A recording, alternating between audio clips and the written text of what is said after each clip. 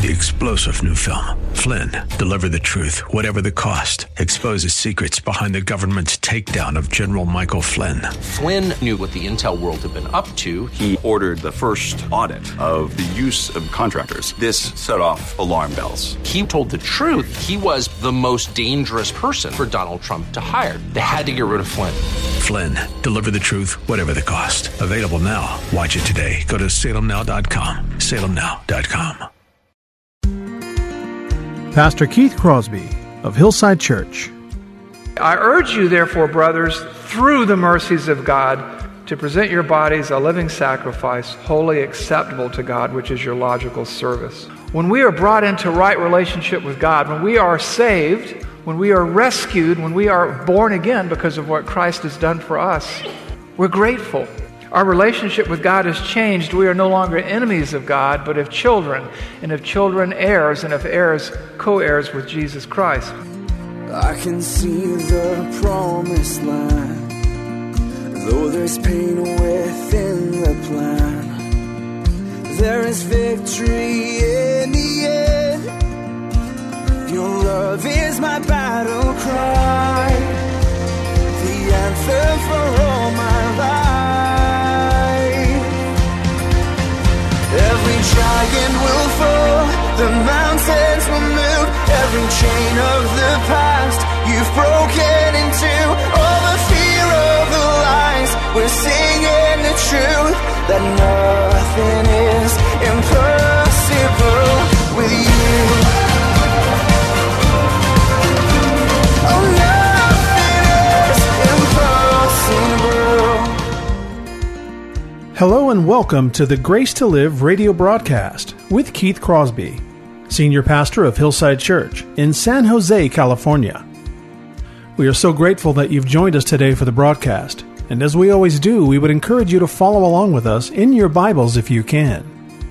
On today's broadcast, Pastor Keith continues with his study through the book of Romans with a series of messages he's entitled Changed Relationships with God. So if you have your Bibles, please turn with us today to the book of Romans, chapter 12. Now, here's Pastor Keith with today's study. Father, we thank you that we can gather today in this meeting house as your church. Lord, we know that buildings are buildings and people make the church, and we, as your people today, want to worship you in the beauty of your holiness. So, Lord, as we look into your word, change us. Renew our minds, transform us from the inside out, that we could reach this community for Christ, seeing this world changed one soul at a time through the gospel of Jesus Christ. Help us, therefore, not to be just hearers of the word, but doers. For the glory of God, for the good of others, and for our own growth, we pray these things in Jesus' name. Amen. If you haven't already, turn your Bibles to Romans chapter 12. We're looking at verses 1 and 2. We're in a larger series called Understanding the Faith, and we are in a subset called Changed. And this is about relationships, how a relationship with Jesus Christ changes all of our other relationships. And one of the first ways that it changes our relationships is our relationship with Him through worship. Salvation changes our relationship with God through worship. That's what we're going to be talking about today. And that really begs the question, what is worship? People have all kinds of ideas about that, about what worship is, and there is a ton of confusion about that. By way of example, in some churches, I've seen it where a pastor would be giving a talk, sort of like a TED Talk with Bible verses, and behind him is a guy standing in front of a canvas with paintballs, throwing them up against the canvas, and they call that worship, each little explosion of paint and color. Was that worship? I was at a funeral service several years ago, and as the service began, you had, of course, the casket with the person in it, and a young lady comes out in a tutu, all in white, and dances around the casket to a dirge, to a funeral song. And I remember people in the audience gasping. I think some were surprised because that wasn't what they expected, and others were surprised because she was about 9 months pregnant, and they didn't know whether she was going to make it through the whole event. Was that worship? Is that worship? And so today we take up the subject of worship and how our relationship with God changes our worship. We are in Romans chapter 12 of our study, and just for those of you who have been here with us just for today or just the last few weeks, if you're a first-time visitor, we've been working our way systematically through the book of Romans, and organizationally speaking, Romans chapters 1 through 11 are the principles of Christianity. It's theology. And as Vince Lombardi said, theology isn't everything, it's the only thing, because it's the study of God. So we've tried to understand our faith from Genesis to Revelation as summarized in the first 11 chapters of Romans. Romans chapter 12 through 16 is application of those principles. How we worship God intelligently according to His will. And Romans chapter 12 through 16 is a picture of that. So we have the principles and we have the practice. And it begins, Romans chapter 12 begins talking about worship. It's sort of if you think of Romans as two triangles, one upside down and one right side up, you come here and in the middle is Romans 12, 1 and 2, where the 2 points touch. Because right there really begins the discussion of how to live out our faith, which is worship. Worship is all that we say, think, and do. It doesn't just happen in this building. It happens in the classroom, in the home, in the cubicle, in the neighborhood. It happens everywhere. Now, we live in an age where people say, well, I just want to worship God in my own way. You know, I don't need theology to confuse me. I don't need anything. I just need to worship God the way I feel like worshiping Him. I was in a church about 15 years ago, and the pastor would set aside 5 minutes in every service for people to worship God in their own way. And he'd reach that point before he preached, and he'd say, now take 5 minutes and worship God in your own way. And it was pandemonium. It was total confusion. Everybody did their own thing, and for some it was a little unnerving. Was that worship? And do we really have the liberty and the freedom to worship God the way we feel like it? In other words, is there a right way and a wrong way to worship God? Does God care? Does God care how we worship Him? And I think to give you a short answer to that question before we dive into Romans, let's dive into Leviticus, everybody's favorite book of the Bible. In Leviticus chapter 10, 1 through 6, we have the story of Nadab and Abihu. When you hear that, you go, Abihu? Well, that's his name. Who are these guys? These guys were high priests. They weren't high priests. They were priests under Aaron, who was the high priest. And they decided to kind of do their own thing. And so we have the story here in verses 1 through 6, in English and in Espanol. Now, Nadab and Abihu, the sons of Aaron, each took a censer, it's kind of a plate, and put fire in it and laid incense on it, and offered unauthorized fire before the Lord, which He had not commanded them. And fire came down from before the Lord and consumed them. And they died before the Lord. Then Moses said to Aaron, that's their father, this is what the Lord has said. Among those who are near me, I will be set apart. I will be sanctified. Before all the people, I will be glorified. And Aaron held his peace. In other words, Aaron didn't complain. And Moses called Mishael and Elazaphan and the sons of Uzziel, the uncle of Aaron, and said to them, come near, carry your brothers away from the front of the sanctuary out of the camp. So they came near, and they carried them in their coats out of the camp, as Moses said. And Moses said to Aaron and to Eleazar and Ithamar his sons, do not let the hair of your heads hang loose, and do not tear your clothes, lest you die. And the wrath come upon all the congregation, but let your brothers, the whole house of Israel, bewail the burning that the Lord has kindled. And what happened there was this. God had given a way that He wanted to be worshipped. These two guys did it their own way, and He incinerated them. And then the congregation was told, and their parents were told, do not show grief, because God wants to be set apart. He wants to be honored, and those who do not do so at their own peril. That's what's going on there. So what has that all got to do with us? Well, we live in the age of grace. We're not living under a martial law in the Exodus. But what it kind of indicates to us is that, we need to be careful how we worship God. We need to be careful, thoughtful, deliberate in our approach to worship. And judging by this passage and others from the Old Testament all the way to the New Testament, there is a right way and a wrong way to approach worship. So we come back to the question then, what is worship? How should we approach worship? Well, needless to say, we want to do so carefully and thoughtfully, but how? Well, as we continue this study in Romans, and since we are gathered here today in our unity service, I thought we'd take time to learn from Romans about the proper approach and the proper way to worship. So if you're joining us today, again, we normally have 3 services. Today, we have 1. We normally have 2 in English and 1 in Spanish. Today, we have 1 big service, and we combine all these things into one meeting, but we are all, in all of our services, studying the book of Romans. And so we come into Romans 12, 1 and 2 today.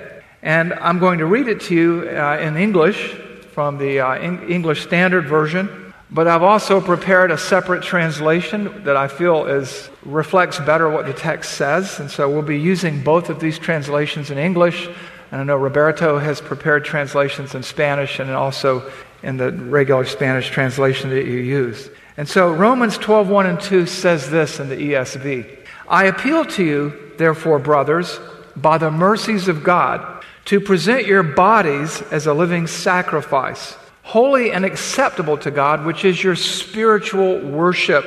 Do not be conformed to this world, but be transformed by the renewal of your mind, that by testing you may discern what is the will of God, what is good and acceptable and perfect. There are many translation traditions, and most of them honor the King James to some extent. And that's not a bad thing necessarily. King James is a good translation. In some ways, the ESV does that here. What I want to do instead is to give you a more literal translation. And it's pretty much the same, but there are some nuances that I think will serve us well today if we call attention to them and think about them. And so here's what somebody called the KSV, that's the Keith Standard Version, and it says this. I urge you, therefore, brothers, through the mercies of God, to present your bodies a living sacrifice, holy, acceptable to God, which is your logical service. Do not be conformed to this age, the word there is age and not world, but change yourselves by the constant renewing of your mind, that you can discover what is the good and acceptable, perfect will of God. Now, I understand we don't need another translation. We have so many Bible translations right now. But as you kind of take out the smooth flow of some of the better translations and just take a bumpy word-for-word translation, this is what you see. Some translations say spiritual service of worship. Some say your reasonable service of worship. But the word there is actually logical.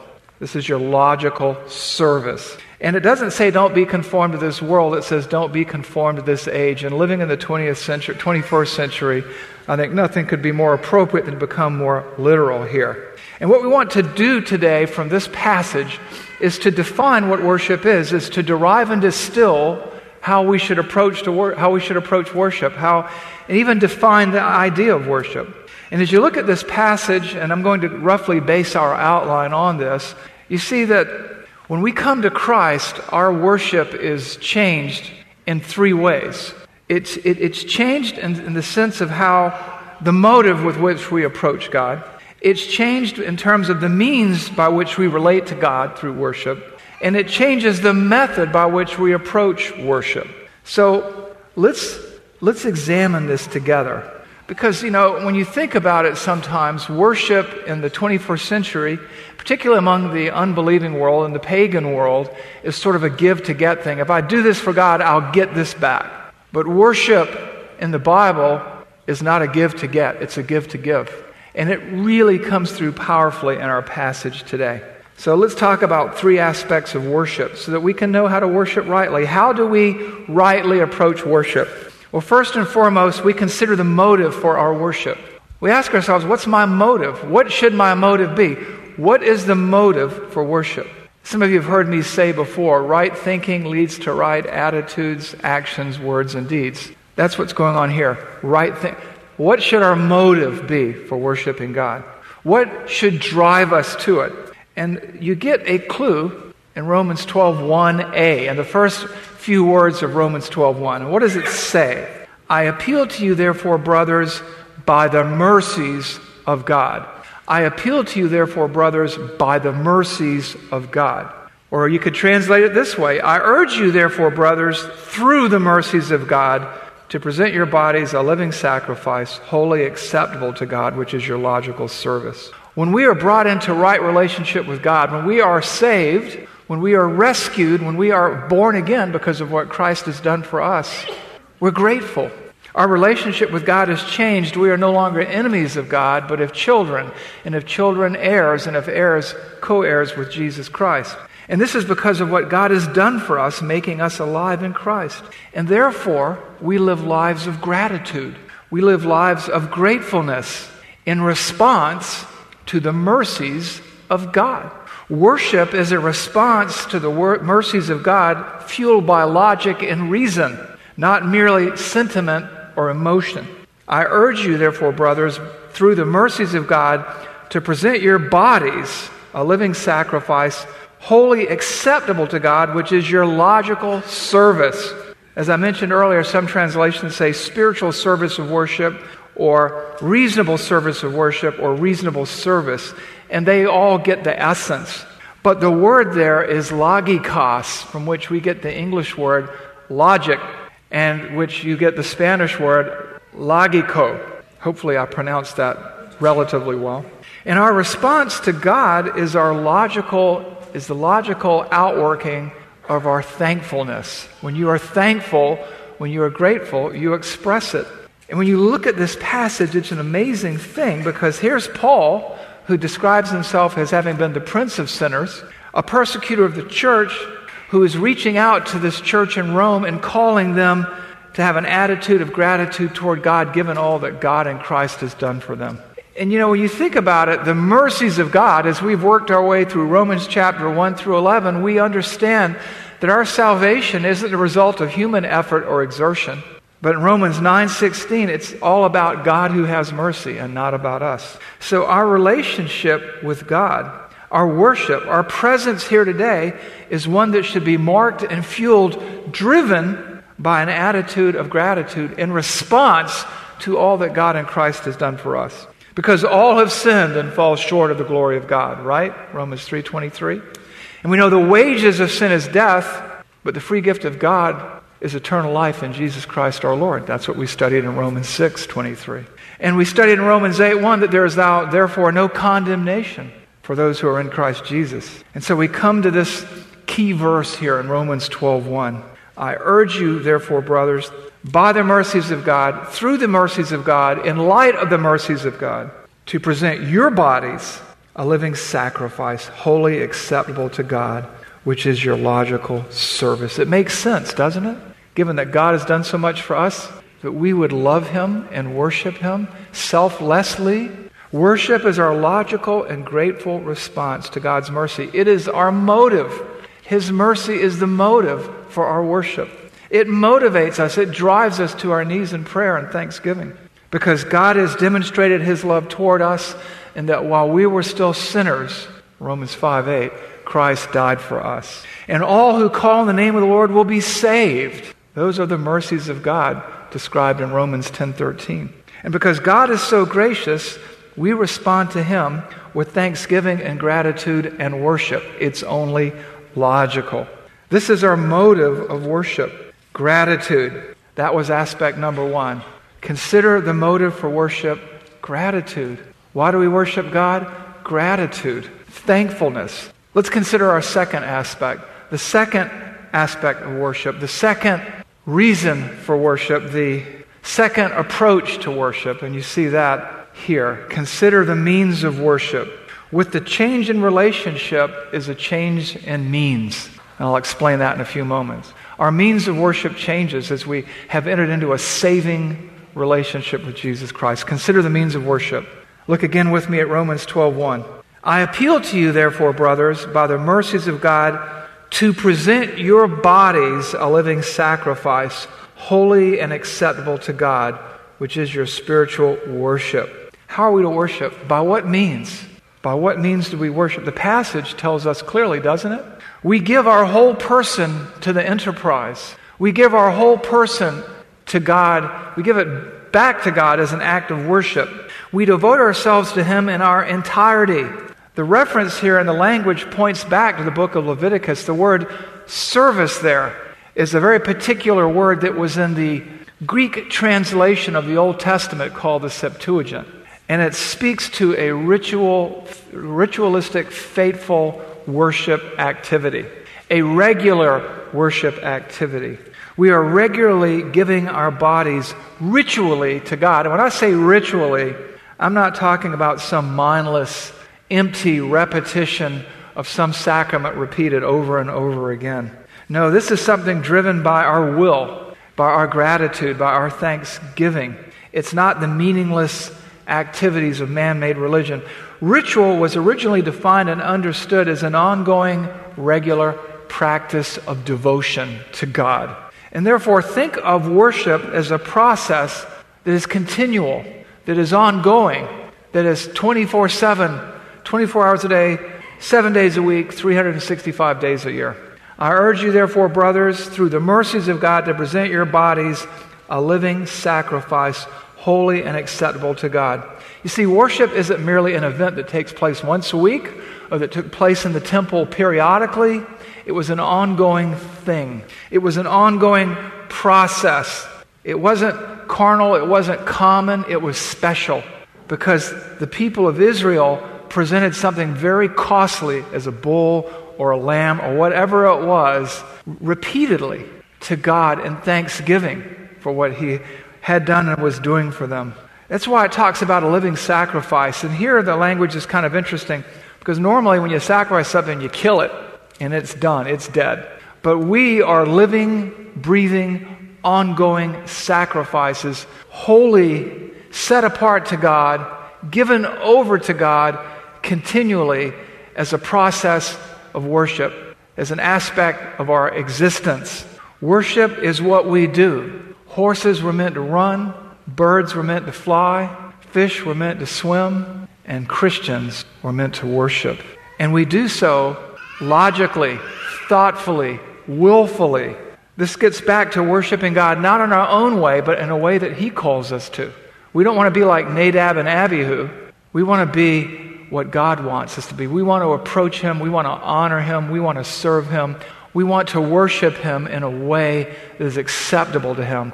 As beings, as human beings, set apart to Him. Holy, W-H-O-L-L-Y, given over to Him. A lot of times as human beings, fallen, broken human beings, we procrastinate. But in this text, worship is urgent. We're giving our whole body. That's who we are. We're giving our whole person as a living sacrifice. We're presenting our bodies, everything that's contained in our earth suit, as a living sacrifice, which is acceptable to God, which is being transformed and renewed to the image of His Son, which is being conformed to His will and not our own. Acceptable to God.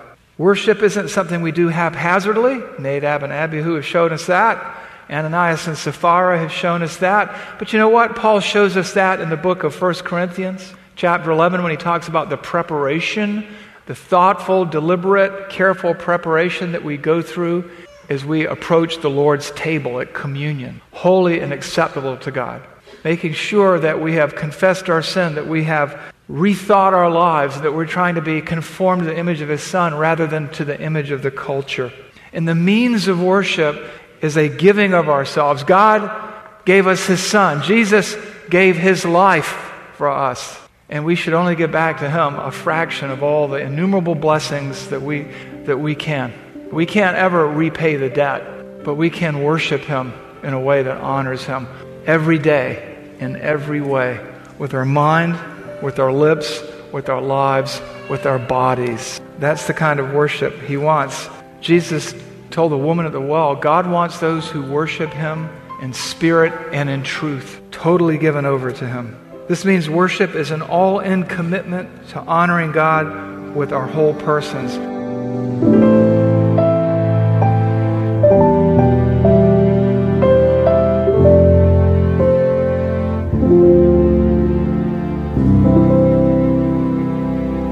Pastor Keith Crosby on today's edition of Grace to Live. We are so blessed that you've chosen to spend time with us today studying God's Word. And if you'd like more information on Pastor Keith or Hillside Church, here's how you can connect with us. Our mailing address is 545 Hillsdale Avenue in San Jose, California, 95136. The church office telephone line is area code 408-269-4782. And you can connect with us on our website, which is gracetoliveradio.org. There you can check out archived messages of past sermons and also listen to Pastor Keith's weekly blog. And please remember that the Grace to Live radio program is a listener-supported ministry outreach of Hillside Church if you'd like to partner with us financially. Again, all of these things are available to you on our website, gracetoliveradio.org. Also, I'd like to remind you that Pastor Keith and the staff here at Hillside always look forward to hearing from you. So if you'd like to drop us a note, you can email us here at keith@hillside.org. Well, we hope that you'll join us again next time for Grace to Live. But until then, I'm your host, Kevin Reeves, and on behalf of Pastor Keith and everyone here at Hillside Church, it is our prayer that the Lord will richly bless you. And thanks for listening.